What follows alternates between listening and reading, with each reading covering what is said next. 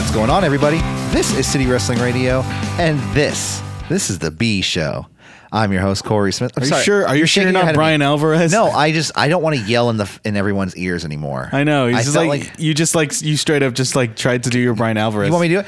What's going on, everybody? This is City Wrestling Radio. No, he usually just does. How's it going, everybody? How's it going, everybody? It's Brian Alvarez here, Wrestling Observer Live. We got a packed show for you today. Yes. And it's the B Show. They had me filling in for Corey David Smith.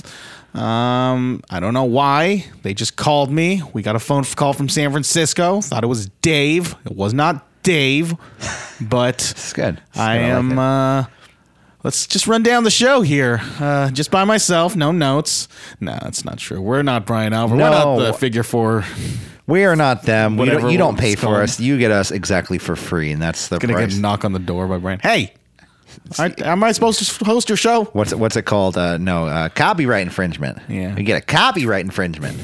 Anyways, guys, I'm your host, Corey Smith, hanging out in the Diamond Studio in the beautiful San Francisco, California, with my co-host of the day. Michael Vergara, co-host of the day, probably the week. Who the fuck knows? Probably. You'll probably be back.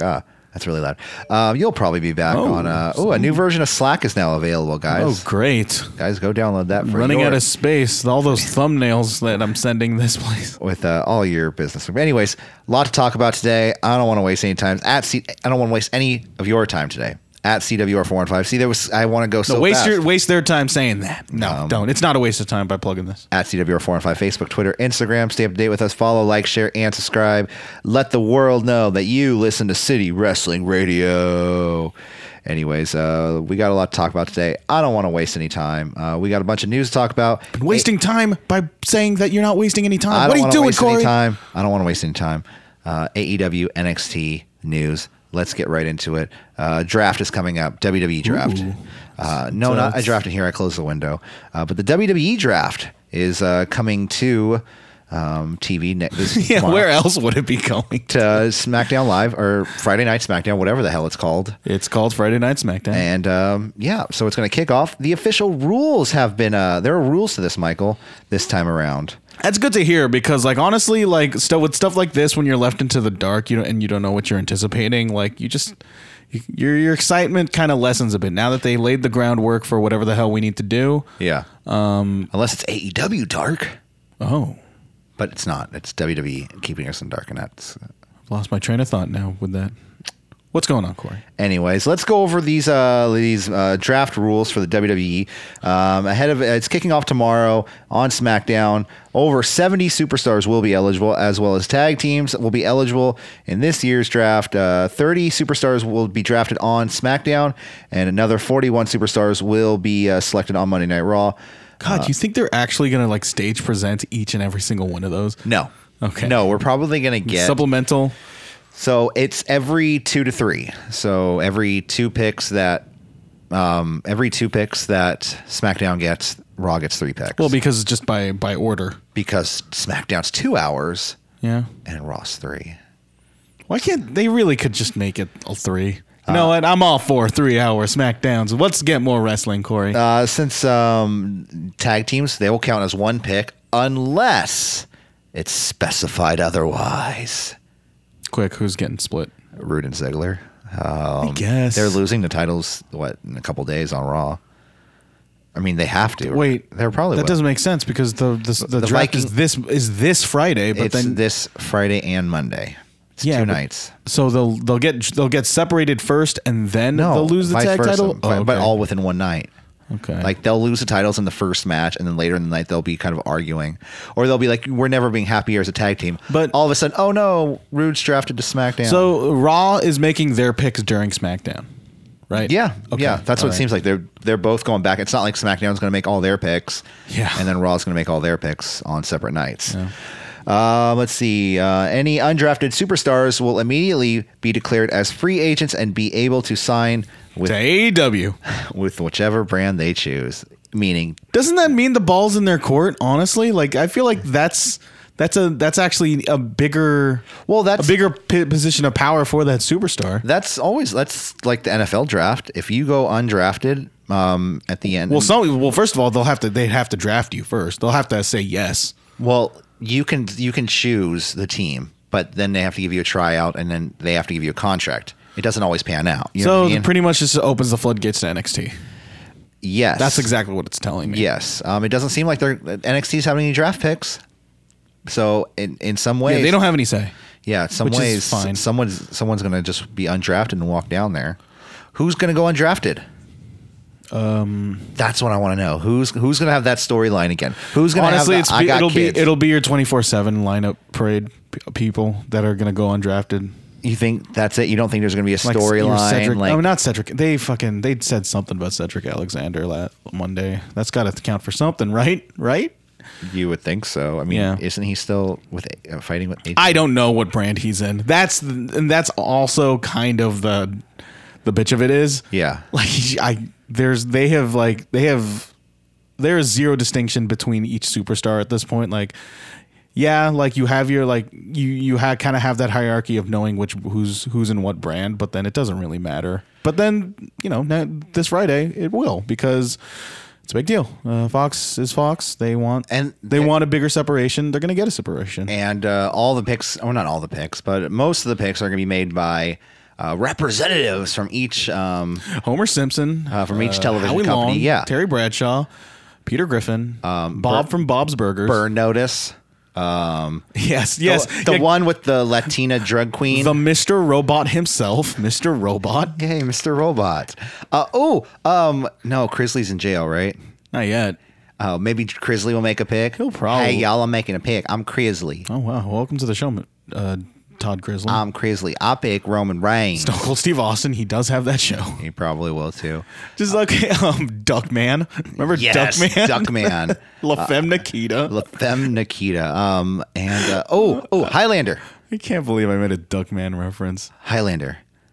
It wasn't Highlander on USA? Yeah. Duncan MacLeod. The dude with the fucking with the princes of the universe. So what else? Like, let's just go over the great stable of USA shows. Whoever the fuck was in Silver Stockings. But let's continue talking about WWE. No, I want to keep on talking about Duckman. Let's draft some people from USA to Fox right now. Homer Simpson to USA. Done. It's happening. My number one draft pick is Duckman. Duckman. I'm Duckman Fox. to City Wrestling Radio. Yes. Okay. Can we have Duckman be our mascot somehow? Like, can we contact the guy who made Duckman and be like, You mean hey. we could just get Jason Alexander on the phone and then just say, hey, everybody, it's Duckman. You're listening to City Wrestling Radio, and just play that for every single episode. Every fucking episode. But nonetheless, like I said, number one draft pick, who? Well, the number one draft pick will be decided after a match between Roman Reigns and Seth Rollins tomorrow night.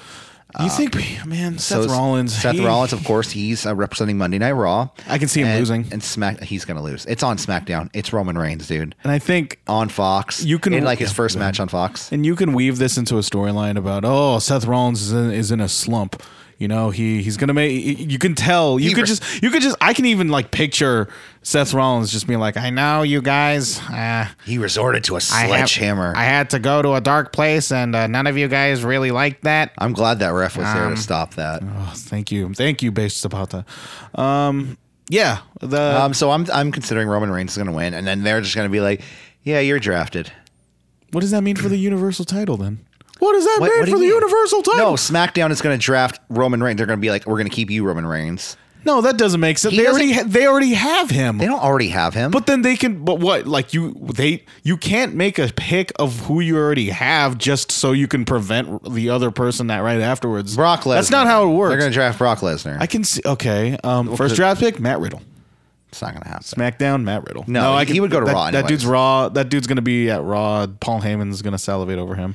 I don't know. Did you see the video of him and Goldberg walking by each other? Yeah, that was filmed months ago. But did you see they just the actual released it. footage? Yeah. I sent that to you. I was the one. Oh, did you? Yeah. Oh, okay. I was half asleep when I watched it. I'm not your bro, man. Hey, we got some talking to do. Yeah. You and I got some talking to do. That's how Goldberg talks now. Goldberg seemed like excited. He's just a weird dad. Yeah. He's just kind of out of touch, but he's still trying to have that energy.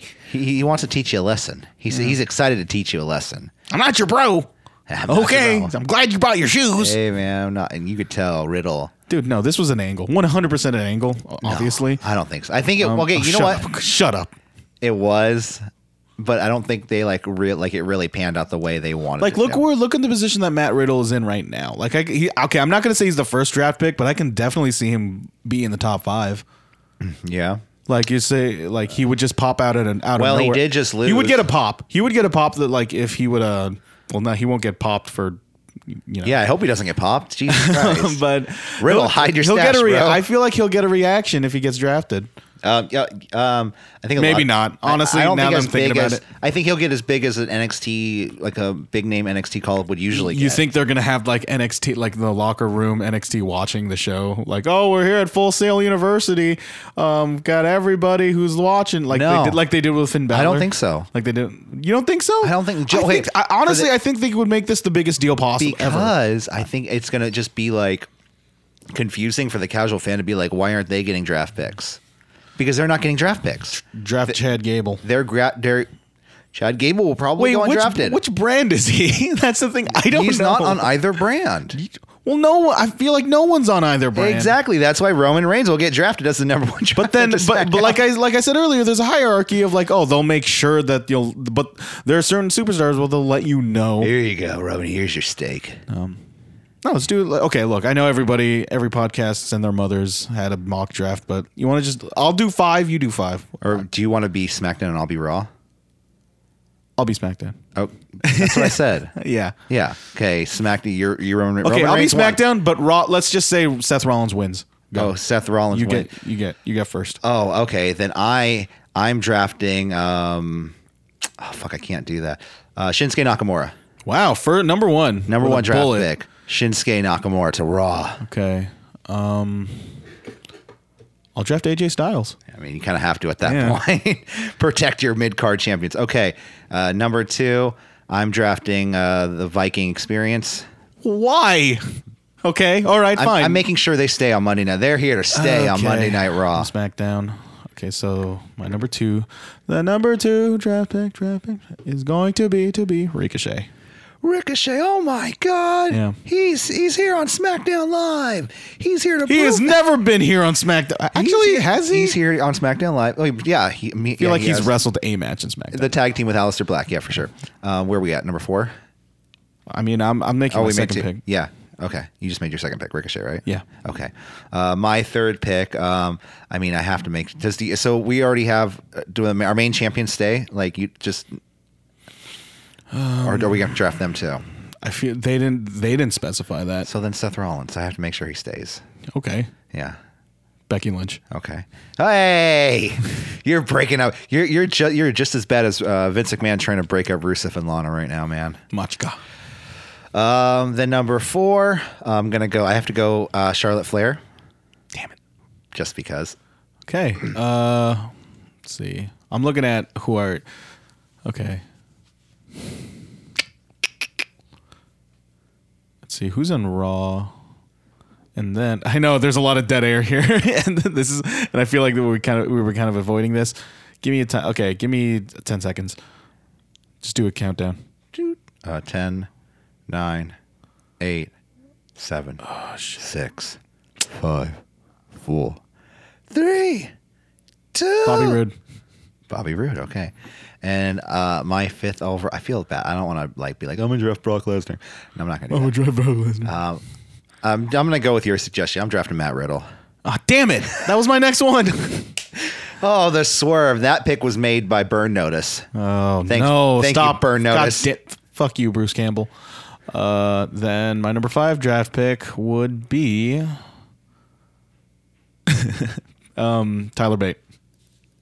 Okay, nice. I was gonna say Pete Dunne, but he's probably needed more in NXT right now. Yeah, he's definitely needed. But Tyler Bate is he really that much of a needle mover for SmackDown? But Surprised you didn't say Daniel Bryan, I'm surprised you didn't say Daniel Bryan because I already have Daniel Bryan on SmackDown.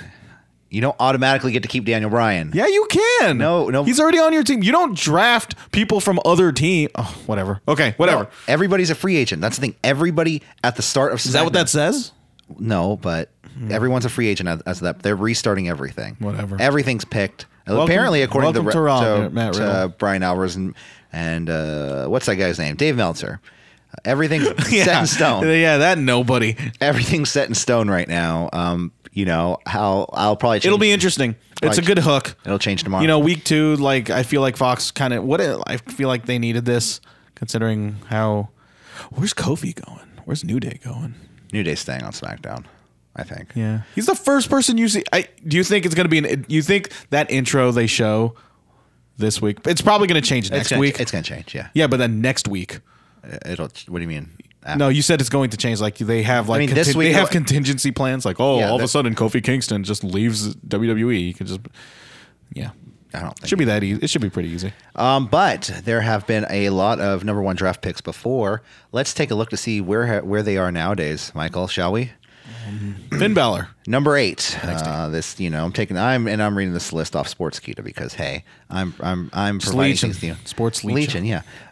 Number 1 draft pick in 2002 was The Rock. So you know where he's at. He's a big movie star, and he does lots of things. He's probably going to be president one day. I don't know. not much of a stretch, really. 2004. Do you know the number 1 draft pick? Oh, they just stopped doing drafts at that point. Well, kind of, sort of. It was chosen at random, and the first number 1 pick was Rene Dupree.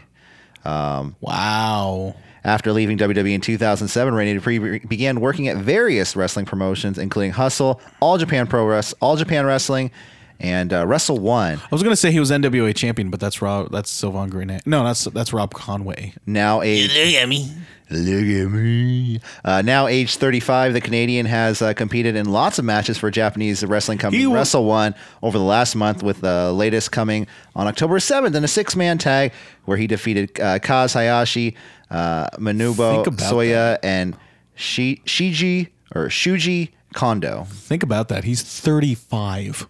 He is 35. That is, he came into that business very young, and at a worse time.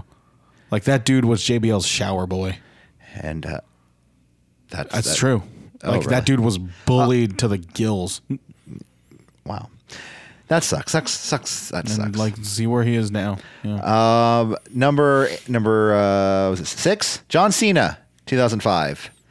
Draft pick. He's doing pretty well for himself too. He's also, so we're 2-1 now. 2 people did really good. One, I mean, he's still wrestling. They just presented nobody on stage. What? Never mind. Keep going. 2007, trained in the Bay Area, the great Khali was drafted number 1. That a fact. What's up? Trained in the Bay Area. He was trained in the Bay Area by All Pro Wrestling. I don't want to say exactly, but I believe so. I believe he was trained in the All Pro Wrestling gym. Can he fit in a Muni bus? I believe he'd have to duck. I mean, I want to see him on a BART train. His head's going to be up on the emergency hatch on the top. And he would just slowly chop everybody's head if it gets in his way. The great Khali, you remember him showing up at Battleground 2017, the epic pay-per-view. No, you don't have to go through Khali's career. Nowadays, the former World Heavyweight Champion runs a wrestling company. Go straight to the 15-second Did you know this? Listener. Continental Wrestling and Entertainment in India. So good for him. I mean, he has a wrestling company. I don't know. Just thought. Is that it? No, there's still some more. Rey Mysterio was in 2008. You know who Rey Mysterio is. You know where he's at.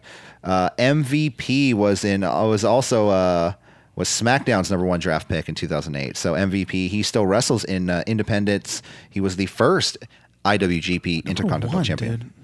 Okay. Let's see, and 2010. I mean, they pushed MVP for a little bit, like as an upper mid card. Like they definitely they committed to that guy. 2010. Speaking about being young in the WWE, Kelly, number 1 draft pick. No, that can't. Like what? No. WWE continued to use the same results-based approach when it came to draft picks in 2010, with the only difference being that the first match of the draft was a women's tag encounter between. So the first match to determine the draft pick was a women's tag match. Okay. So that determined the first pick. And so that technically means that Kelly was a number 1 draft pick.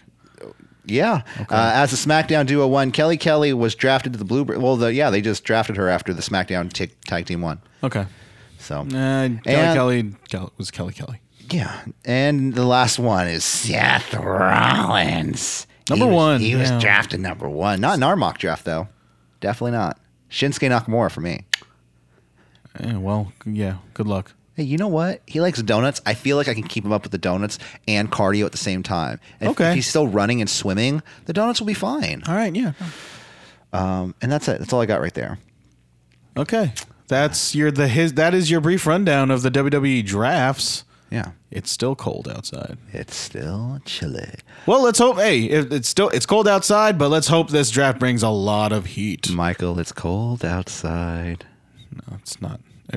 You don't want me to sing that song? It's not the season. Okay. Well, We should have a Christmas special someday. We should have a Halloween special someday too.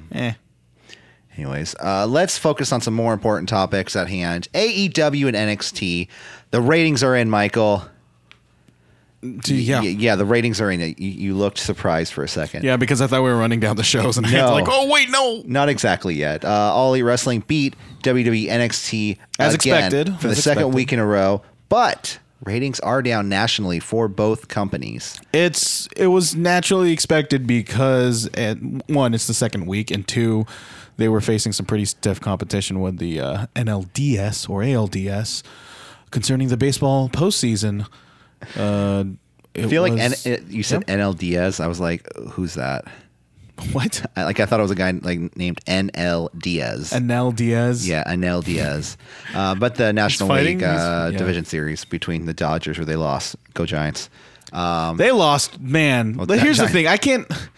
There was a debate going. I remember hearing a debate going on where who had the worst loss yesterday, Braves or Dodgers? 100% Dodgers, because A, they're the fucking Dodgers, and B, they blew that lead at the bottom of the ninth. Clayton Kershaw being super on brand, choking at the playoffs and being who he is. With the Braves, they gave up 10 runs in one inning.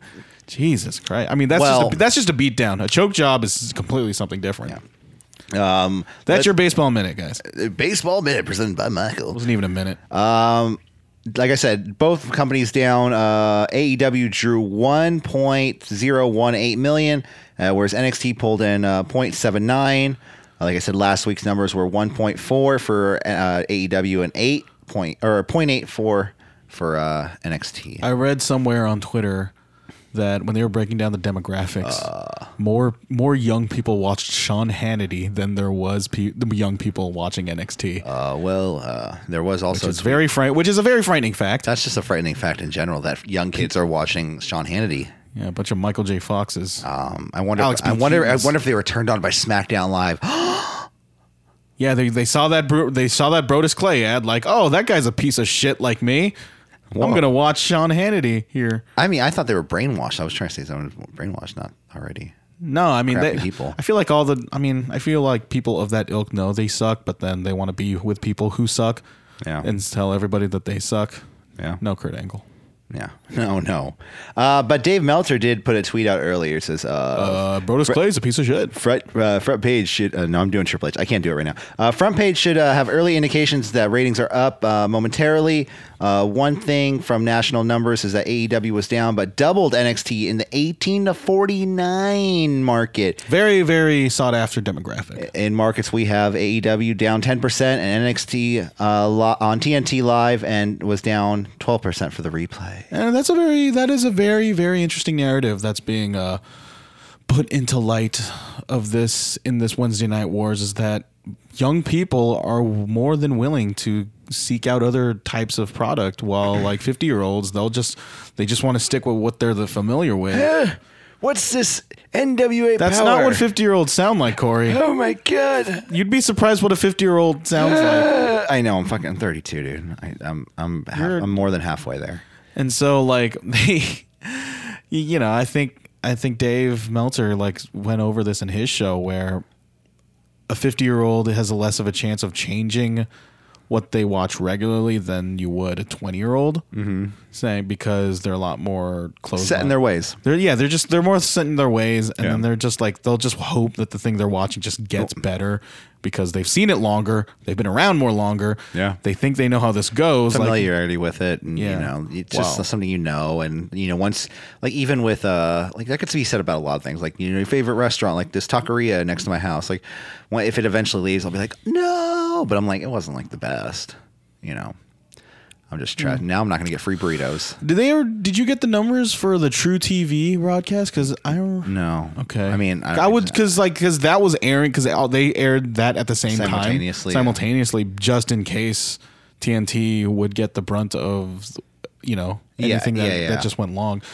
But you would just you could just take that at face value and just combine those numbers, and that's just the total people watching.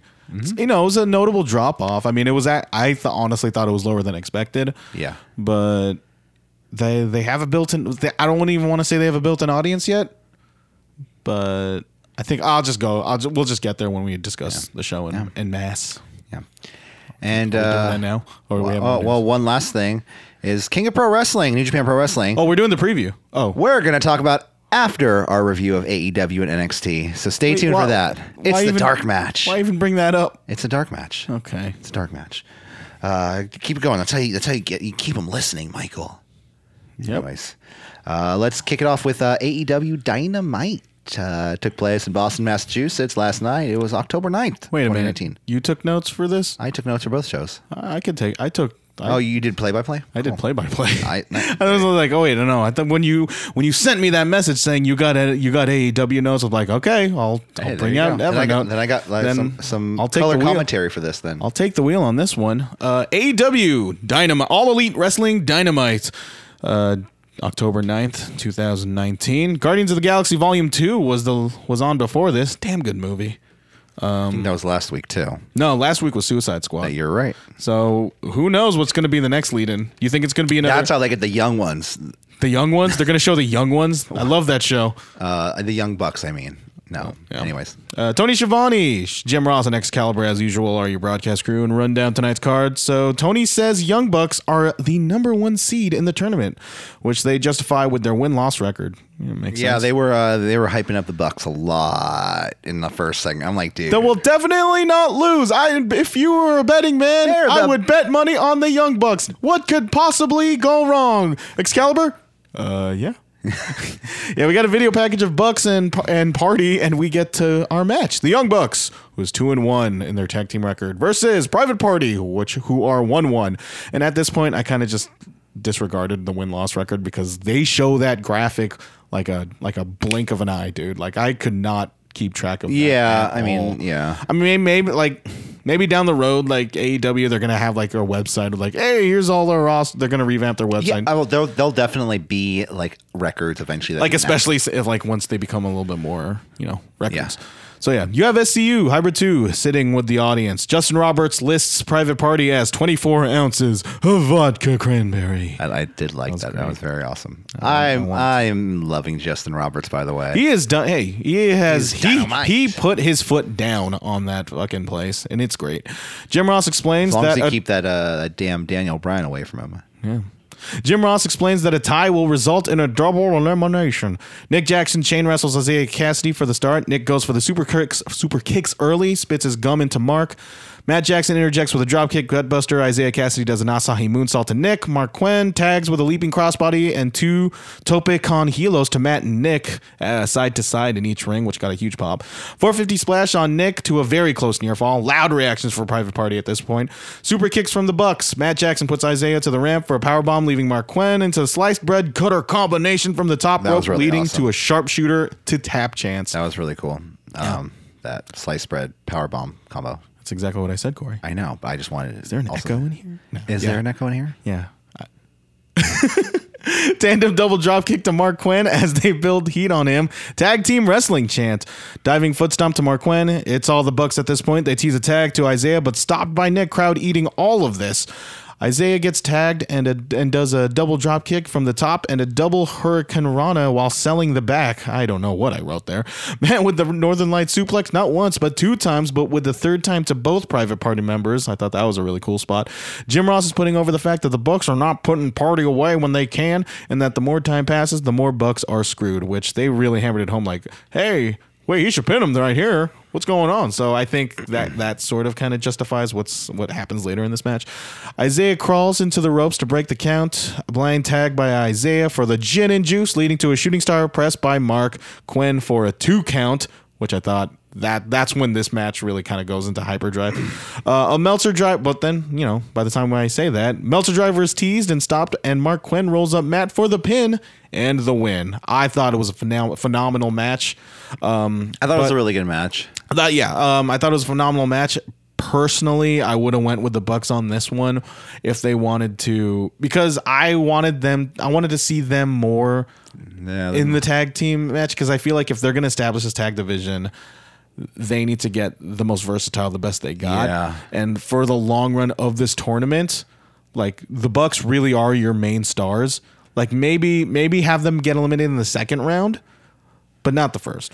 Well, yeah, no, I could see, but As far as longevity goes for this tournament, people looking forward to this. Now it's going to be a lot of people. Maybe the Lucha Bros are going to win this, but then we got to be a think lot about of unknowns. who's watching AEW right now. Is it the lapsed fan? Is it the hardcore fan who's tired of watching WWE? Who's been watching? If you go like right down, if you go break down demographics, it's the younger people. But I'm not saying but who fans or not fans, you know what I'm saying? And the Young Bucks have such a name recognition right now. I think that out of any team in that, they could have taken the loss, but to the casual fan who's turning on for the first time, why would I care about the Bucks after that? You know what I mean? I agree. So I mean, it made Private Party look really good. They did, but I feel like they're going to lose. They would have been in the same position had they still lost because of this match. Don't you think so? Like, they would have, like, in the perception of the fans, like they could lose, but then they could also just be gracious. Like they made those guys. Yeah. Like, through that loss, like, it's a great match, but then the buck stops here, so to speak. I wonder if it's like a situation where they're just trying to get more TV time for these guys, less TV time for the Bucks, because they don't really need TV time. And in a sense where they don't need them, like, for them to have that experience on TV. They know what it's like to be on TV. They know how to act on TV. They know what to do. For like Jurassic Express, for, Private Party, even for Best Friends, not so much SCU, but those three teams, and even the Dark Order, they need more time on to feel comfortable on TV. Maybe it's just because I'm just gonna leapfrog a little bit further ahead, but then maybe it's just because Bucks is just gonna have their Santana Ortiz program going into this. Yeah. They might just be the foils to that faction, just so that's what they needed. They're gonna be called SFO. Oh man, or get ready to fly. Or Kennedy Airport.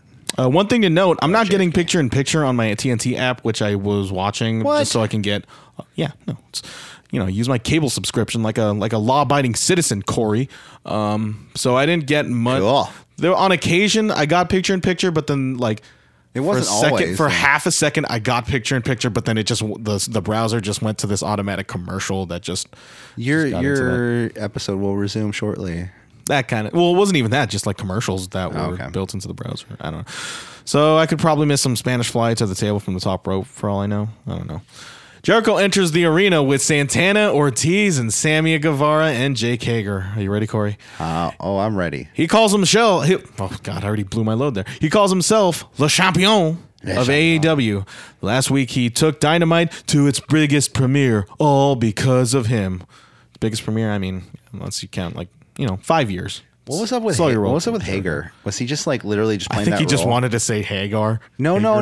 I mean, what was up with Jake Hager? Oh, I don't think he blinked a single. I didn't think he blinked once. Was he trying to do that, or was he just? Yeah, no. It's like you just have that mysterious just look on his, you don't know what he's gonna do, but what he does something. To me, he seemed disinterested. He seemed like everyone else. Yeah, that's how he thinks of little of all the people around him. And that's how powerful he is. Also, one last thing before you continue. What the fuck was Ortiz doing with his fucking mouth? He was chewing on his tongue. He's a pit bull amongst pit bulls. Okay, well that makes more sense. I didn't understand that. Crowd chants thank you, Jericho, and Jericho tells them to shut their mouths. They are not next, they are now. Jericho calls his group his closest confidants. He goes through each member, calling Sammy Guevara a sexy Spanish god, and that he's on his list, which got a big pop. I'm surprised that they didn't. They haven't made that shirt already. Probably. Sexy Spanish god. Well, they do now. Call Santana and Ortiz psychos, and that they're dirtier than they've ever been, and they're street fight pit bulls, and he likes it. Jericho does a Viva La Raza chant in homage to Eddie Guerrero, whose birthday is the day of this episode. Wait, this episode. Was his birthday to yesterday or today? I'll look it up. Keep going. Yeah, he called Jake Hagar Jake Hagar. But then Well, he's Canadian. and then he buries the We the People chant, and that it was a stupid idea from bad creative. Hagar is staring, not blinking once this entire time, like I mentioned earlier. Jericho calls Hagar undefeated, and that's a shoot. What did you think of the whole him shutting down the We the People chant? I thought it was awesome. I Yeah. think it was good for. I think It cemented Jake Hagar's. think Hagar. Dave- It cemented his identity. Dave Meltzer was like, "Oh well, that just proves that whatever they're chanting is the number one company." That's which true. Which I think is bullshit. Like What? Well, no, because they were chanting "We the People," so he was saying WWE is the bigger company. Yeah, because And, that's how they knew him. That's where what- they knew him. Sure, but I think it's a sense where Jericho, you have to wash that WWE stank off people. You know what I mean? You have and to. that's what he did. Exactly. That's what I'm saying, and I think it was awesome the way he did it.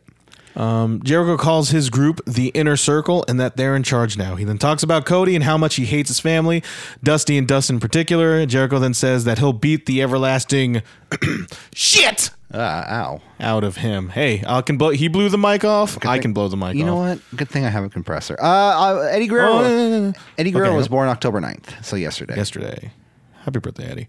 He would have been 52. And we didn't know that with every show last night telling us. And that he'll celebrate in wherever Full Gear is shown. I was supposed to write that down. Pittsburgh, right? Or no, Baltimore. Okay, in Baltimore. I knew it started with a B. He'll celebrate in Baltimore with a little bit of the bubbly. I never heard him say this before. Wow. He also ends it with "You're welcome." I thought Jericho was a fucking god in this segment. Well, he made Sammy Guevara look like $1 million. He made Tito Ortiz, Ortiz and Santana. That's what they need, more MMA fighters. Ortiz and Santana look good. He made Jake Hagar. No, this was world building. This was like straight up like him just he created all these guys within a 10-minute span. And I think that just goes to the strength of Jericho, honestly. Like him, but then it doesn't even show the strength of Jericho, but it also shows how fucking easy wrestling can be. Yeah. How he can make a bunch of these guys within 10 to 5 minutes, and he created battle lines, and within week 2 the dust has settled. Now this is what we're going, these are the directions. And yeah, I thought he commanded this entire segment with the palm of his hand. Like he was on fire. Like he showed every penny of that company. Fire. Yeah. What'd you think? You concur? I concur. Doctor. All right, that goes to our next match: Jimmy Havoc versus Darby Allin for the #1 contendership of the AEW title next week.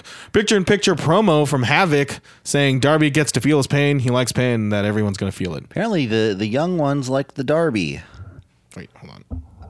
Yeah, no, he looks like a kid. Kids love him. He's one of us. Yeah. Yeah. What do you think of his gear? Do you like his Daisy Dukes with tights? Yeah, I think it's funny because I saw him live, and that's when I first noticed. I was like, "Why are you wearing tights?"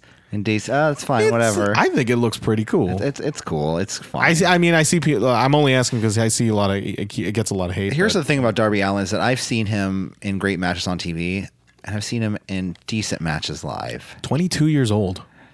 Put that into perspective. Yeah, Engaged to Priscilla Kelly. don't remind me. Yep. So, one thing I noticed in Darby Allin's Titantron video, you can see a mouse cursor at the lower left side. Like, press the tilde key, please. We're on TNT. You need to tweet them. Slide in their DMs. Let them know. I gotta get that video. They recap his Cody match at Fyter Fest, putting over the fact that Cody wasn't able to beat him due to the time limit draw. Darby, it also kind of telegraphs the finish too. Darby extends his hand at the start. Havoc tries to punch him, but leads to a magistral cradle to a 2 count. Excalibur says, "If you want to find the definition of sadomasochist, put safe search on." Which I thought was pretty funny. Yeah. Allen gives Havoc a cutter to the outside. Havoc builds heat on Allen, working the arm. Havoc uses his teeth to Allen's fingers for heat. I think he's going to do a tag team with Britt Baker. I don't know. Wow. He does an elevated sleeper hold to suplex. Death Valley Driver into the turnbuckle by Havoc. Tiger Driver 98 by Havoc. Crucifix pin attempt by Allen. I'm just saying moves. by anybody. Havoc attempts an acid rainmaker, but it gets his fingers bitten. Coffin drop for the pin and the win. I thought this match was very serviceable. Got Darby Allin over as this resilient babyface, but with a cool punk goth skater look that's very in with the kids nowadays. I sound like it was great. And both guys did a great job. I just wonder what's going to happen with Jimmy Havoc. He'll come back. He'll go back to he'll go back being the lead singer of AFI. If wins and losses matter, then what happens? I don't know. Wrestle a dark match, and just that's what I feel like. That's what AEW Dark is gonna be. It's just gonna like there's going to be some parody going on where like okay, but Jimmy Havoc lost this, but he won a match in AEW Dark. He won against Shima. Yeah, he's gonna be the trampoline. He's gonna be their trampoline. Shima. He's gonna be their rebound. Yeah, that's Darby Allin, your number one contender. Speaking of Shima, did you see the Darby Allin match against Shima? Speaking of Shima, no, it's great. It actually, I felt like that was a better way to get Darby Allin over than this match. I thought that was a better match than this. Yeah. One thing I have noticed at this point is that they are limiting physical interaction between Jericho and Cody through this whole Darby Allin thing. They're making a guy while still putting the Jericho and Cody program in the back of your head. Like I just felt like because one of my main problems about AEW was their depth. Yeah. And I thought what this show accomplished was that we got guys you like. We'll show more guys that you like. Well, what's going to happen with this? So Darby Allin's going to face Jericho. He's going to lose. He's going to lose. See, if this was WWE, Darby Allin next week and Jericho would go to a DQ finish with Jericho or with Cody coming down. We don't want to beat Darby Allin. And then it'll be a 3-way match, and then Jericho would pin Darby Allin at Dude, it'd be actually kind of interesting if they do a 3-way. If they actually really do a time limit draw. Oh, they do a time limit draw as well. But then do championship matches have a time limit draw? They do have television time limit draws. See, that's part of the things. Rules are very sketchy in AEW. Oh yeah, we'll get there. Anyways, let's move on. Emi Sakura and Bea Priestley versus Britt Baker and AEW's women's champion Riho, who's only 22 years old. I found out. Man, again, young people. This and MJ. She's a babe. Emi Size Sakura, of a baby too. Emi Sakura. I don't know her. I've never seen her before. She likes Queen. She likes Queen. And what was she wearing? What was she wearing down in the ring? That's a Freddie Mercury's getup from Live Aid, dude. Oh, that's cool. Or one of her concerts. Oh, that's why she came down with her. God, what's his name? Tai Chi microphone stand. You see, I like Bea Priestley knocked it out of her when she put it in her face when they're coming. Yeah, down. I thought it was. I'll just run this down. Bea Priestley enters, but Emi Sakura unfortunately has the jobber entrance treatment. Hopefully it was due to time because I can't see Kenny being happy about that. Because you have to cut a couple. I'll ask him. And they were a tag team, so they can come down together. It's fine. No. He was I'm making the call. He was tag team with Riho. I'm not sure about Emi. Collar and elbow tie up between Riho and Emi. They build heat on Riho. Romero special from Sakura and just tosses Riho because she's about the same as a piece of paper. It's not a slight. That's her advantage. She's tiny. Bea gets the tag, goes right after Baker, throwing her onto the barricade. Baker retaliates with the referee Aubrey Edwards losing control of the match.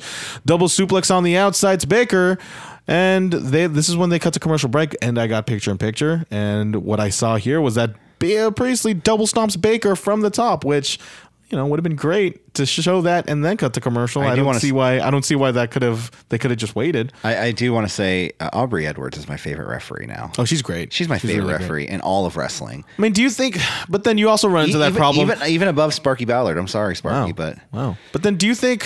But then I feel like that's just depends on your philosophy of wrestling in general. Do you think referees should be enforcers? Yes. No. But what she's doing is great. But then do you think it's good for the performers who are actually in the match, for you to know who the referee, like to pay more attention to the referee than there are performers? Well, I'm not paying more attention to the referee, but when the spots like that happen, but it is happening far too often where, Aubrey Edwards has to get in someone's face.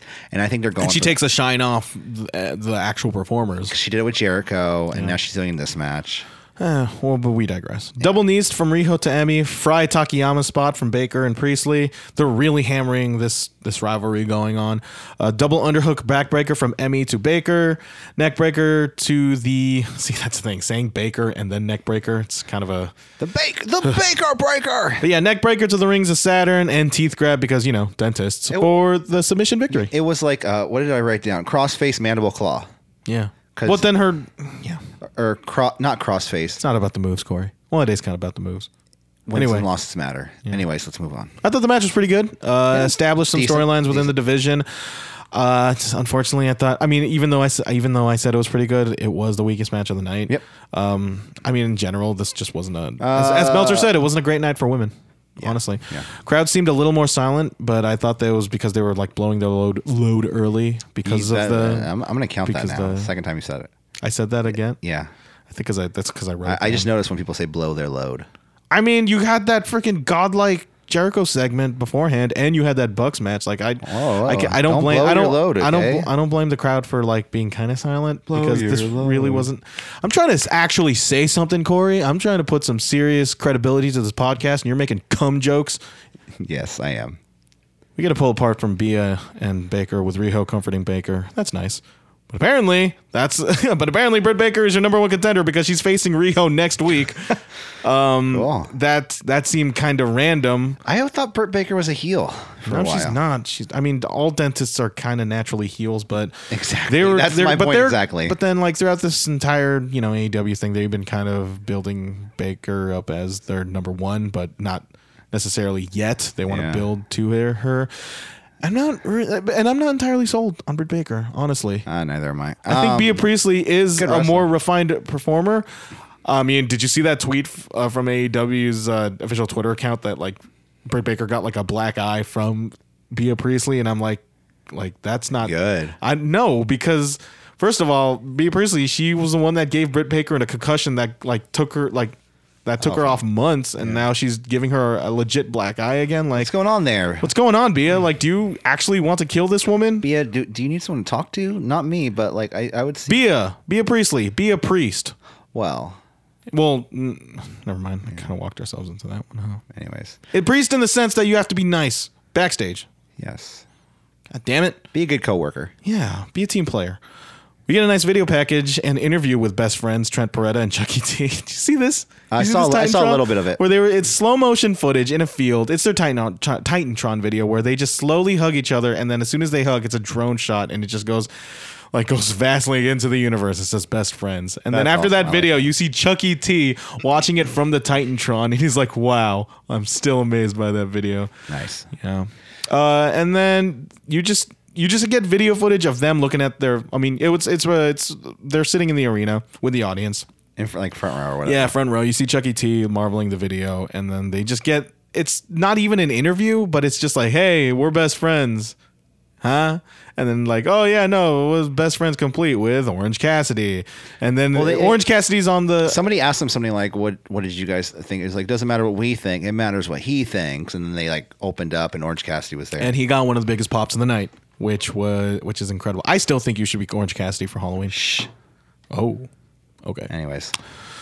And then after that, we get the lights off. I just assumed we were getting Dark Order, but no, it was an entrance for Shawn Spears. Let him in. Bray Wyatt comes out. No. Yeah, Shawn Spears. And then the chair is still a thing for him. He's the chairman. He's sitting on the chairman. That's La Parka, not he's the chairman. Shawn Spears. Pac is on commentary. Pac, yeah. For the Jon Moxley versus Shawn Spears match, he says that he's due for a title shot because he beat Omega and Adam Page, which he's right, by the way. And even Jim Ross is like, yeah, got a point there, man. Why don't I get a title shot? And Jim Ross, I don't know. I'm sorry, sir. I'm sorry. Jon Moxley versus Shawn Spears. Mox got trunks. He's had trunks in New Japan. Yeah, but I always thought like that was just going to be this distinction of his new. I thought that was going to be his New Japan look. That's him. Well, because when the last time he actually wrestled in a wrestling match for AEW, he had He had the pants on. He had Nikki Cross's pants on. That's true, And he I did. thought that was just going to be his look going forward. That's what he looked like in Dynamite Nay, last nay. week. That's what he looked like when he interfered at the Omega Jericho. I thought that was just going to be his look. But no, he got trunks. His New Japan theme is, he brought the trunks, but did not bring the theme, which was unfortunate. But Well, even the finisher, they have to change the name of it. It's called Death Rider in New Japan, but it's called the Paradigm Shift. Well, called the Paradigm Shift here. It's called the Paradigm Shift because my microphone just angled down like nobody's business. Yeah, Good. you want to talk about me? No, okay, hold on. Just Yeah. No, because it was. It was a pretty good match. But the trunks, like I said, I've been used to them for a while, and I just think it's his look now. I think he looks 10 times better too, as in the trunks, as opposed to when he was even in those tights in WWE. The tight jeans were really bad. yeah. You got Tully Blanchard interjecting himself into the match like a scared little boy. Damn, totally. Mox uses his bandaged elbow to Spears to more or less test it out, like he said in that promo video that was released earlier. I love Jim Ross. He's like that, or one of the commentators like, that's the elbow that had MRSA in it. I'm like, Gross. ugh. Tully pushes Mox into the ring steps while the ref is distracted. Spears builds heat on Mox on the outside. Your walk and punch. They kind of were affair. outside for way too long. How the fuck wasn't this account out? Well, when they were in the death of, because remember, Corey, ref's discretion. He just doesn't want to. This is the second week of AEW. He just doesn't want to throw that match away.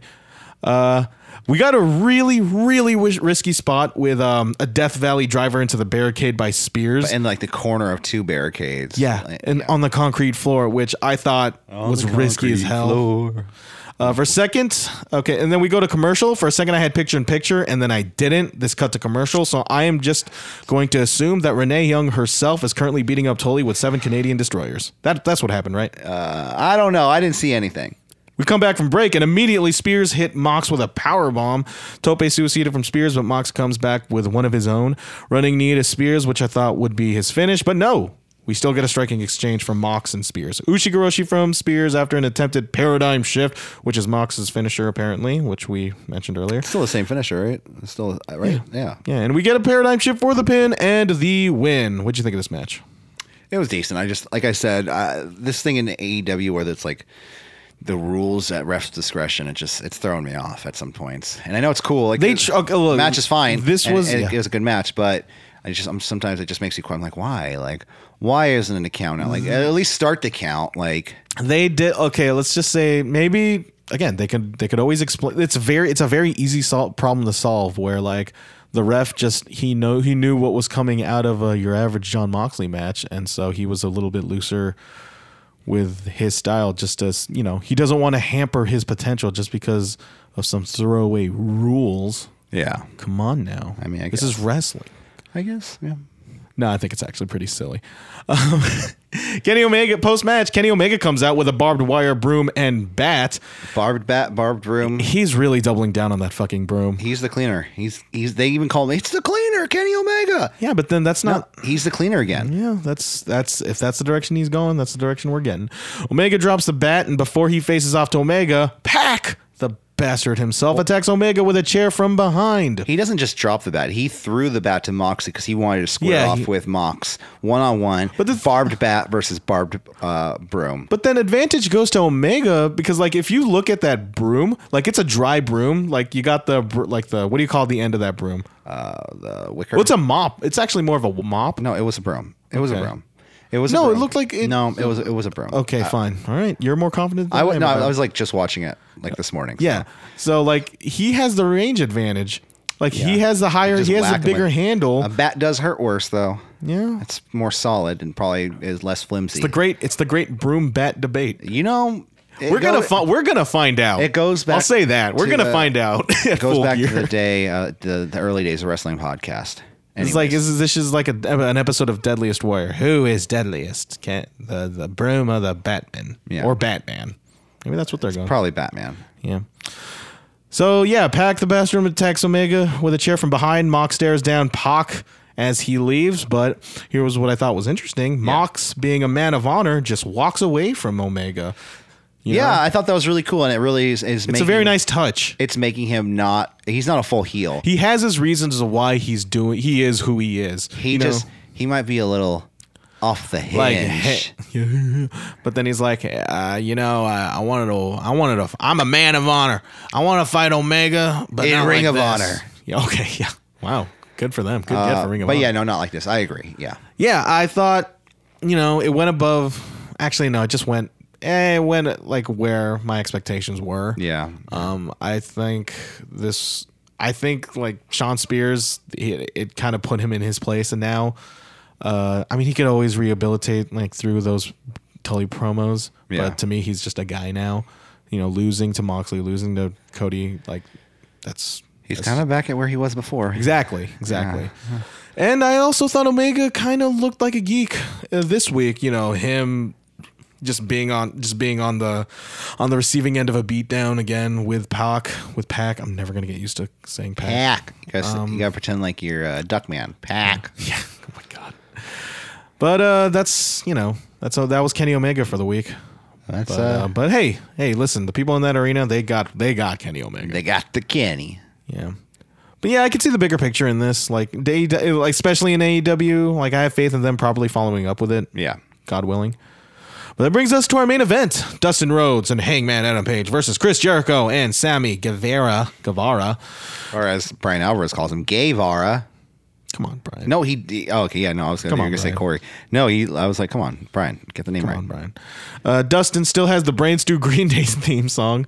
Bless him. Wait, wait, what? Dustin, he has the dun it. Does he? Oh, that's cool. I like that. Because it's different enough. Yeah. Copyrights. Like it's like WCW 90s. It's great. I got it. Tony Schiavone compares Adam Page to Barry Windham. It's a very apt comparison. Your workhorse stud.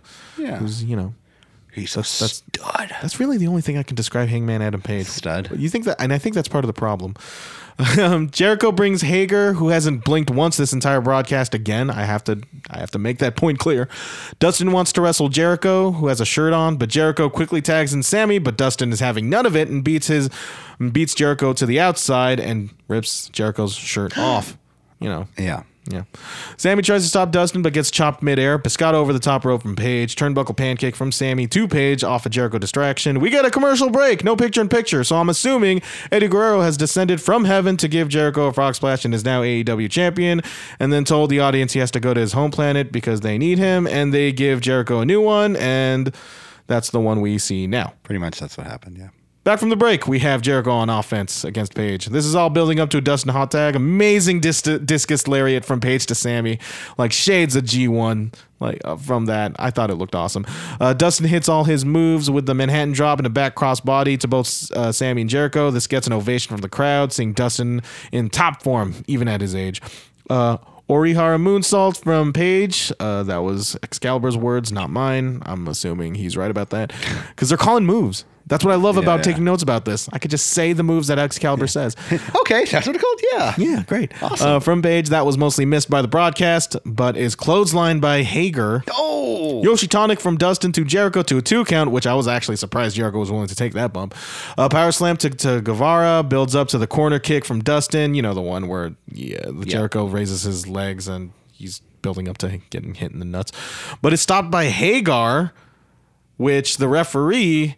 His back is turned because Guevara holds and distracts him. Yeah. Which sets up Jericho for the Judas effect and the pin and the win. What'd you think of this match? It was good. I really liked. Didn't Dustin bust out a fucking Canadian Destroyer? That's what they said. Yoshitonic. Oh, okay. Okay. And so that's sure. what and then Jericho was taking that, I think. Yeah. Which is kind of insane. Dustin to Jericho. I could be wrong though. I've only watched this once. So that was really cool. I like that. It made him both. All 4 of them look really good. Yeah, no, there was a lot of heat to this, and I think Dustin and Adam Page have really good chemistry with each other. I hope this isn't the last time these guys team up. And I feel like Dustin Rhodes can do like a lot of good for Hangman Adam Page. Yeah, no, definitely some experience by his side, and maybe a run at AEW Tag Team Champions one day. Let's not go too far. Okay. Jericho then, which led to a really good end of the show, which I liked because it was coherent from last week. I'll say that right now. Jericho and Guevara beat down Dustin, but Cody comes in, makes and evens the odds. He does. Bray Wyatt style. He steals. Yeah, Bray Wyatt style. Lights out. Crossroads to Guevara, but Santana and Ortiz beat down. By the way, that fucking Crossroads to Guevara.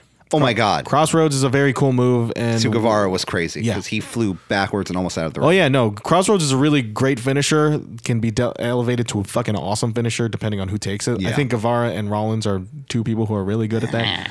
MJF then comes with a chair, but Jericho sets him up for MJF to hit Cody. They tease and tease and tease until MJF hits Santana and Ortiz with the chair to an enormous reaction. Yeah. Great reaction for MJF. Jericho then hits MJF with a code breaker as the beatdown continues, but the Bucks come in for the save. They stare and you think it's over, but wouldn't you know it, Skeleton Boy himself, Darby Allin, and his Shredtacular skateboard enter the fray. He hits Jericho with his skateboard as the faces are all in the ring and stare down Jericho's inner circle, and we gotta go.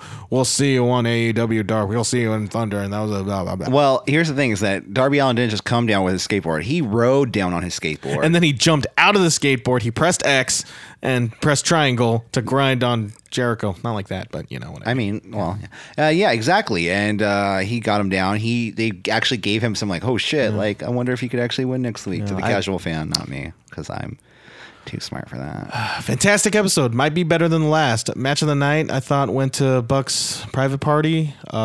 Segment of the night. In fact, I think this was like of all nights was the Jericho promo. And you had a clear and concise direction of where each performer is heading. It was all shown to us, not told. Yes, the commentary team like laid things out for us, but it had a higher emphasis on action advancing the storyline rather than just huge ass monologues and promos. So what you're saying is when buzzwords that just when Tully Blanchard was attacking ringside, you didn't have a commentator like, now Tully, you promised me you wouldn't get involved in this match. Wait a minute, he didn't say he wouldn't get involved after that. I was clinging to that. Yeah, I got out of that show feeling a sense of urgency and excitement for the next week. Like they continues to world build. Yeah. I thought the ending of the babyfaces standing triumphantly was needed. It gave an enormous spotlight on Darby Allin and MJF, despite teasing the turn. Like these guys aren't like, what are they, like 20, 22? Like these are very, very young guys, and you stack that with like your Jungle Boys. Like these guys, like fresh new young faces on the deck for the company. I thought it got over with the audience and myself tremendously. And yeah, good show. Good show.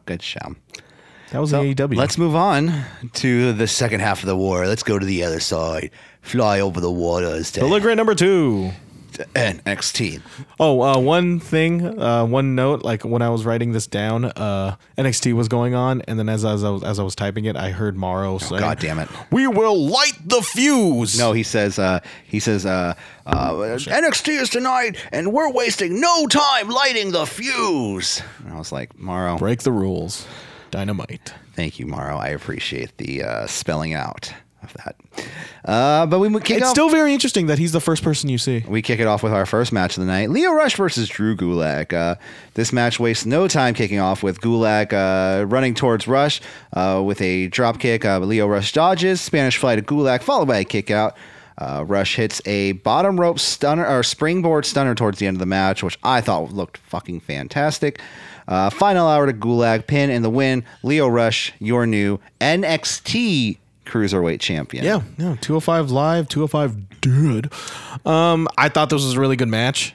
Not match of the night especially in that show, but I came off feeling really good for Lio Rush. Like there was a realness to it. Like you could tell like this guy was legitimately happy over his first title win after all the stuff that he's been through. He never won the Cruiserweight title before? No, I don't think so. But then just even then, like this is a guy who almost got fired and like just ruffled in NXT.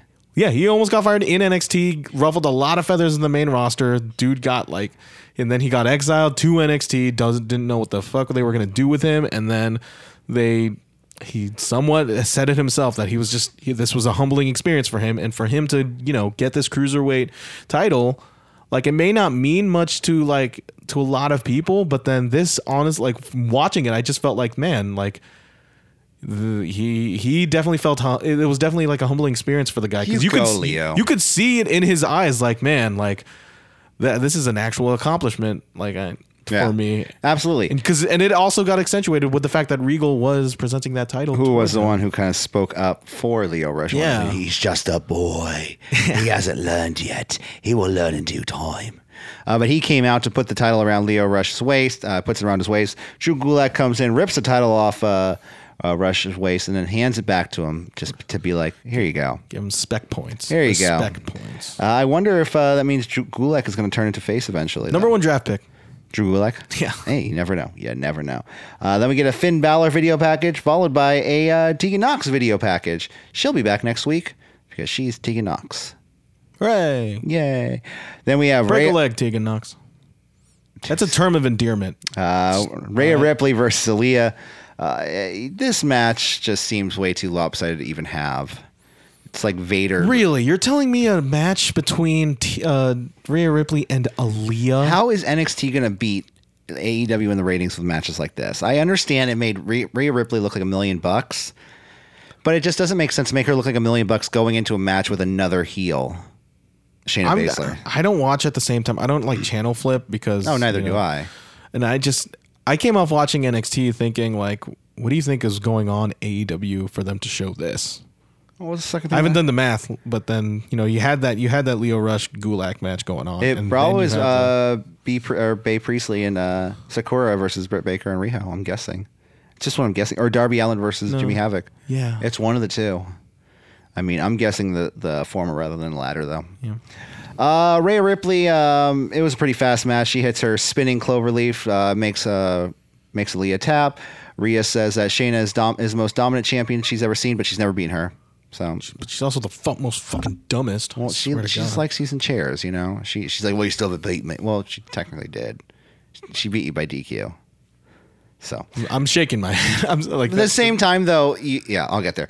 Then we have fucking Heavy Machinery cosplay, but Breezango playing Heavy Machinery. Is this a new gimmick for them, or male strippers? Are they just male strippers now? They're male strippers. Okay, that makes more sense because they come down different gimmicks every week now. They're construction workers now. They made weird jokes to Beth Phoenix about male strippers. And I remember like, oh, we got Adam on line 1. That's what Nigel said. What does that mean? Because she's married to Edge, and they're calling it. Well, she said something about Edge, and they're like, "That's a little boyish." That doesn't sound like Nigel at all. No, they made pipe cleaning jokes towards Beth as well. I thought was kind of weird. I mean, she was definitely not like. You could tell she wasn't really bothered by it because that's. Oh, I don't know. Yeah, it's just, sexual harassment at the workplace. I'm kidding. Man, from Mauro Ranallo, Nigel McGuinness of all people. Hey, man. Breezango are supposed to take on Everrise, the upcoming rising. This was fantastic. But no, Jackson Riker takes both members of Everrise out before they get to the ring. He was dragging both of them at the same time. Oh, did he? No, he was carrying one, dragging the other at the same time. Then out come the Forgotten Sons because they're going to have a match with Breezango. Unfortunately, the match happened. Yeah, and my feed glitched. Oh, really? My complete feed glitched. You were missing much. Forgotten Sons won by pinfall, though. So, or at least I think they won by pinfall. I don't know. Eh. Cameron Grimes versus Boa, formerly Boa. Just something we call back. Anyways, Grimes points to the top of the ramp right when the match starts. Boa is distracted. Double stomp to Boa. Grimes pins and wins. But no, Killian Dane comes down to the ring for, I don't know why. I think he's being paired with Cameron Grimes. Just think about this, though. You had that tag match, and then you're having this Cameron Grimes, Boa, Killian Dane kind of ordeal. That's a lot of filler. That is a lot of filler. Cameron Grimes. When you have Dynamite going 2,000 miles an hour, like that show, we'll get there. We'll get to I'll probably say more about this on our wrap up thoughts for both shows this week, but then. Oh, we're going to have wrap-up thoughts, too? Yeah, just stand them. Oh, we still got to preview King of Pro Wrestling. But I just thought that, you have that going on the same time. Like, there was a lot more filler in NXT. Like, they have done nothing to really entice the viewer to watch this particular episode coming off the momentum that Dynamite had. I mean, I thought it was good. I thought it was fun. I mean, we don't know Boa, so it's like him suffering a loss. You don't know a Boa? It's like... Raul Mendoza. Mendoza losing. How do you not remember that name? I don't know. My money's on Mendoza. There. But yeah, Killian Dane's being paired with Cameron Grimes, right? Seems like it, because Fucking- Cameron Grimes yeah. got out of the ring pretty fast, and Yeah. Killian Dane. I always saw Cameron Grimes as like this carnival leader, and now this can be like his strongman in a carnival of I see a guy who follows Mumford and Sons on tour. both of them, actually. Mumford and Son? Oh, wait, wouldn't Killian Dane follow them too? Yeah, I mean, he has With no Nikki- choice. Nikki considering- Crosses have to be dragged along too. She's like, oh, I'm He's sorry. probably a Mumford and Sons fan. Yeah, who isn't? Me. Really? Yeah. Oh, okay. But you were talking a second ago about how matches are kind of dragging and competing with AEW. This next match did not drag at all. Isaiah Swerve Scott versus the total package Roderick Strong. I thought it was a really great match. Fans were strongly behind Isaiah Scott. Swerve's fucking song is fire. Swerve. I fucking love that theme song so much. Jumping sidekick to Swerve to start the match. Undisputed Era come to ringside. We eventually have a slingshot double stomp to Roddy while he's hanging off the ropes to the outside, which I thought was a great spot. Then we have the end of Heartache to Swerve, Stronghold, the submission pin, and the win for Roderick Strong. And it only was leading to the following program where Velveteen Dream comes out from the NXT Tower. And it says Speaking of Tower. he says, "Oh, Roderick Strong, you have a small penis." Yeah, pretty much. Photoshop jokes. So he put a picture up that Roderick Strong posted on social media after winning the North American title. It's pretty good Photoshop, too. It was a pretty good Photoshop job.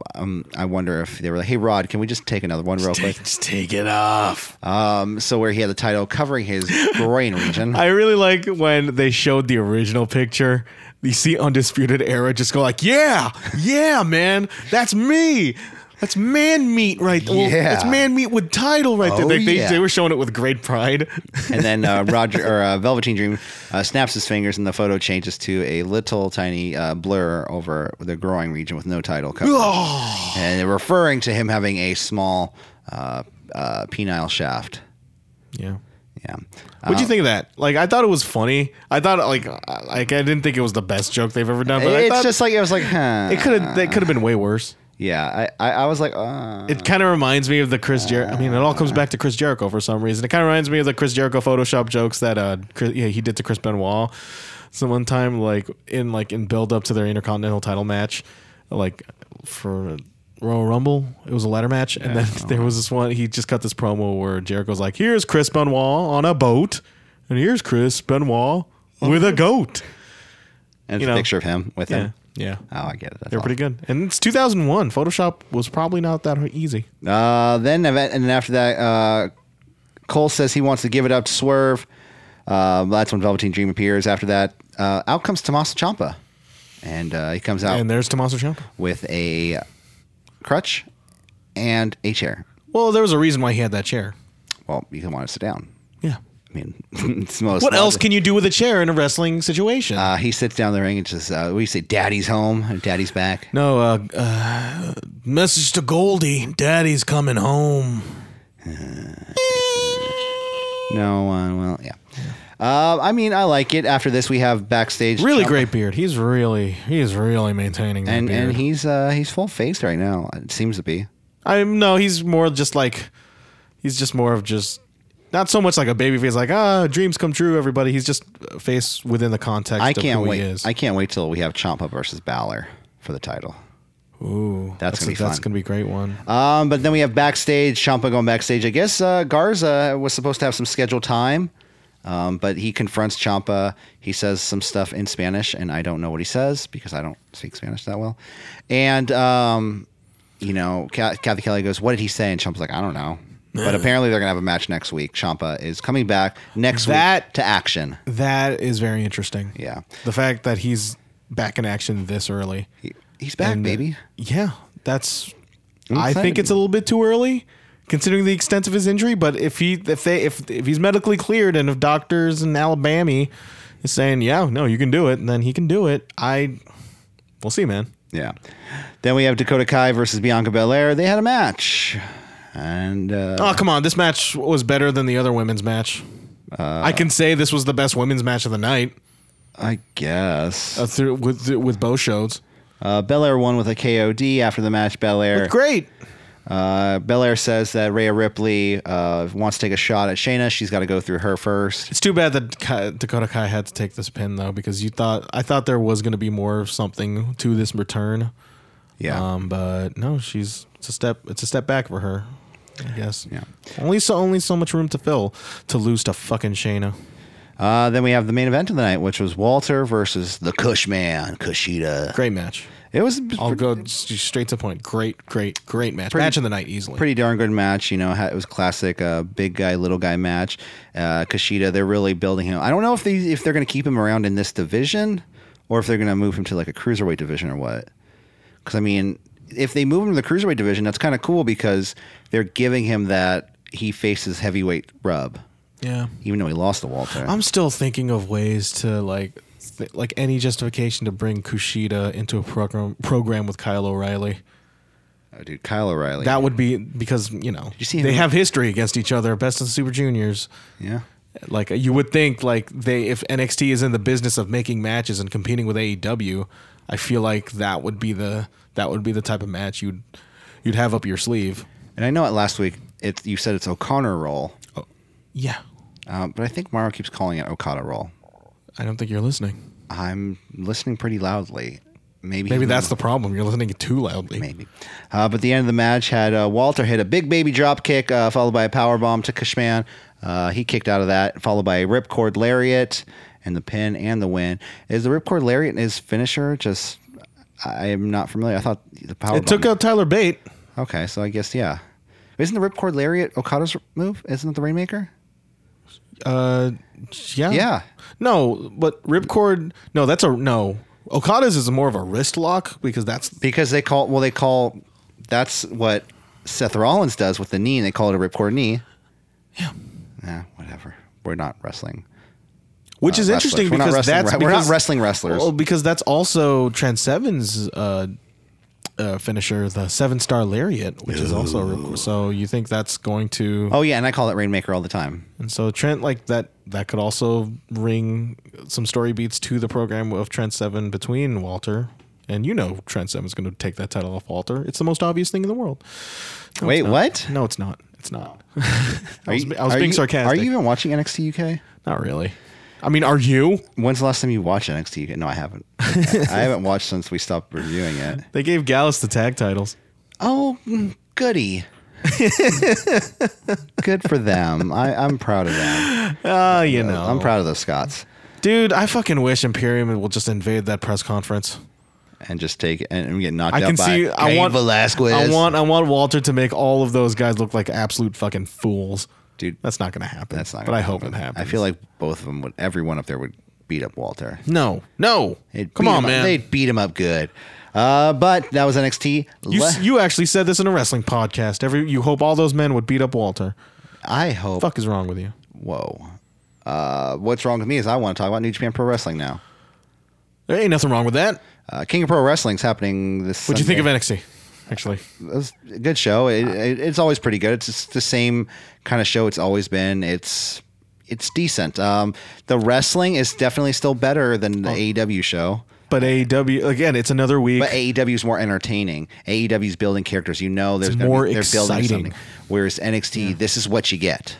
Yeah, you get really good matches. You get NXT. You get what they think that. They think what they have in NXT is enough to compete against AEW, even now that's just not the case 2 weeks in. No, because you're going to get the hardcore fans with that. You're just not going to get the casual fans. The casual fans want to be brought in by storyline. The casual fans want to be brought in by, random crap happening. They want to be brought in by, like even could look at AEW the last 2 weeks. It ended in like a brawl with both teams, with each week the different kind of 5-person faction standing tall. Which is really ironic because you'd think the people who would defend WWE would criticize every other promotion saying, oh, it's just a bunch of wrestling matches with no storylines and just moves and all this stuff. And now WWE NXT is actually doing that. And then you have AEW just doing everything that the person who would defend it, WWE, like have that as their example, and yet they're fucking taking them to the cleaners over this shit. Yeah, no pun intended, right? Oh my God. Yeah, Kenny Omega. Just getting started. Anyways, King of Pro Wrestling's happening this Sunday night, Monday morning for us. Yeah. Kind of ish, I think. Yeah, we could just go through 9 this match card. fast. Go through bit. Yeah. We got Taguchi and Roppongi 3K versus Suzuki Gun. Pongi 3K is winning that match. Yeah, sure. No, No. I'm going Suzuki Gun. Just be the contrarian.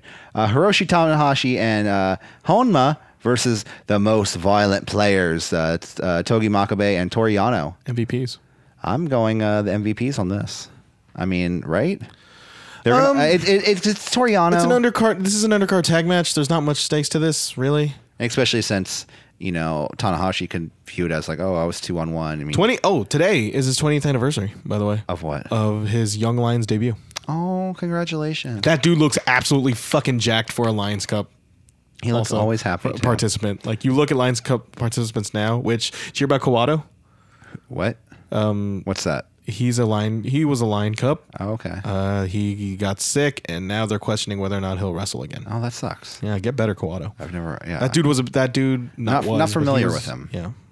But he was on excursion for Mexico, and then he got sick in Mexico, and now he's back in Japan with a family. Apparently, he's doing okay. I have a friend that just moved to Mexico too, and he's like, the first week he got like food poisoning, then he got Mexican meat, allergic to something else, and then like that's what got Canelo Alvarez.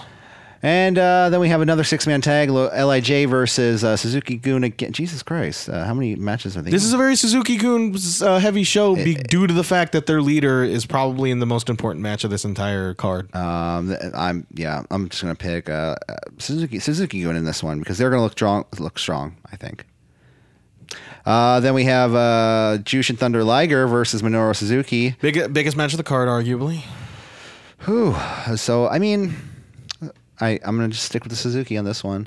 Yeah, I can see Suzuki winning this match, too. He's taking out Kishin. It's Kishin. It's got to be Kishin, right? That was part of the angle. It has to be. Yeah, I mean, Wikipedia says Jushin Thunder Liger, but that's just Wikipedia. They're not that smart to the game. Yeah, man.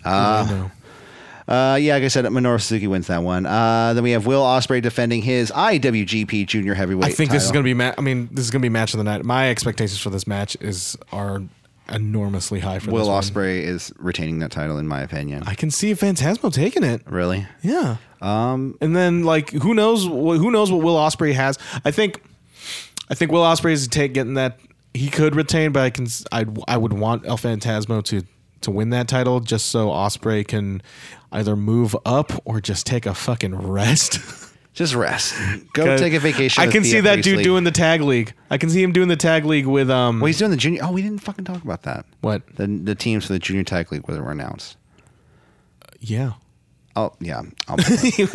We didn't. Now we have to eventually. John Moxley versus Juice Robinson. I'm saying this is going to be because it's a no DQ match with the IWG fucking no DQ in New Japan. What does that mean, dude? NoDQ.com in New Japan. They made it. Wow. Congratulations. Congratulations to DG. I'm expecting Juice Robinson to take this title back just because John Moxley has other obligations. But he's also wrestling the Tokyo Dome. Who, Mox? Mox is. Well, yeah, he could wrestle the Tokyo Dome, but I think he's going to lose the title. I think they want that title. Yeah, they want that title back on. I know what you're saying. Like they want that title on Robinson so they can have Moxley do other things at the Dome, and then you could have the title back, and you could bring more people up, have them compete for the title. Whereas if not, Moxley would just be.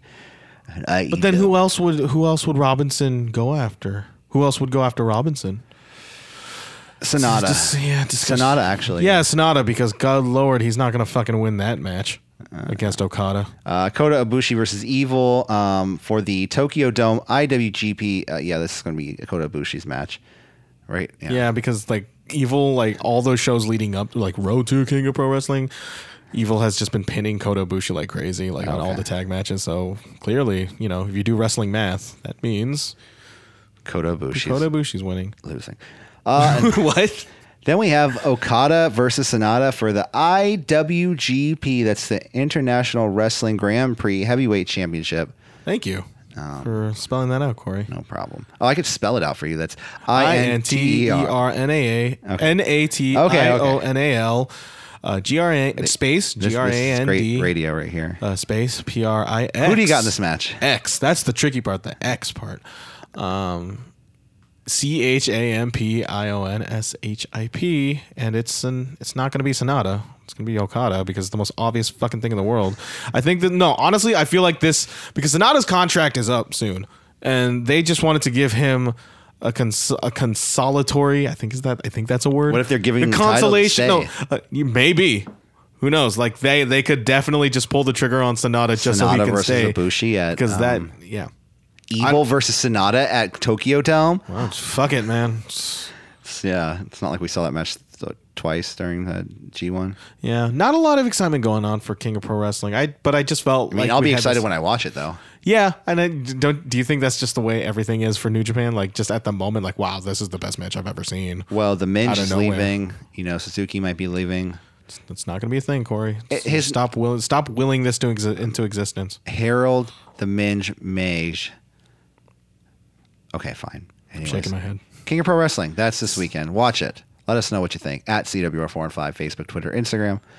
I think that about does it for us today, right? Yeah. Yeah. B show week 2. Week 2 of the war. Dearest Abby, the weather has not been a kind one. Dearest Vince, I can't go out tonight, for I have MRSA in my elbow. Oh, I still need have to go Adam out? Cole writing letters to Britt Baker. Dearest Brittany, it's the times are hot on this side. times are hard in the Florida line. And I have as we Ciampa see- and Balor coming after me week on week. Whereas you, Dearest Adam, it is a very cruel winter month. As you know, I must grab teeth wherever I must go. And yeah. Anyways, like I said, that does it for us at CW415. We'll make that a weekly thing. Letters to Adam and letters to Sure. Brittany. Yeah. At CW415, Facebook, Twitter, Instagram. Let us know what you think. If you have any wartime letters from the Wednesday Night Wars, text them into us. Or not text them. Tweet at us at CW415. I actually kind of like this idea. SoundCloud.com/City Wrestling Radio. Don't forget to share the show and scream to the world that City Wrestling Radio is the best podcast ever, and you will devote your life to us. All hail City Wrestling Radio. Hail. Well, not like that, but yeah. Anyways, let's get out of here. Guys, have a great weekend. I'll see you on Saturday with somebody for Smack It. It might just be me, but who knows? We'll see. Guys, have a great day, and we'll see you later. Bye. Later. Wanted the last word, goddammit.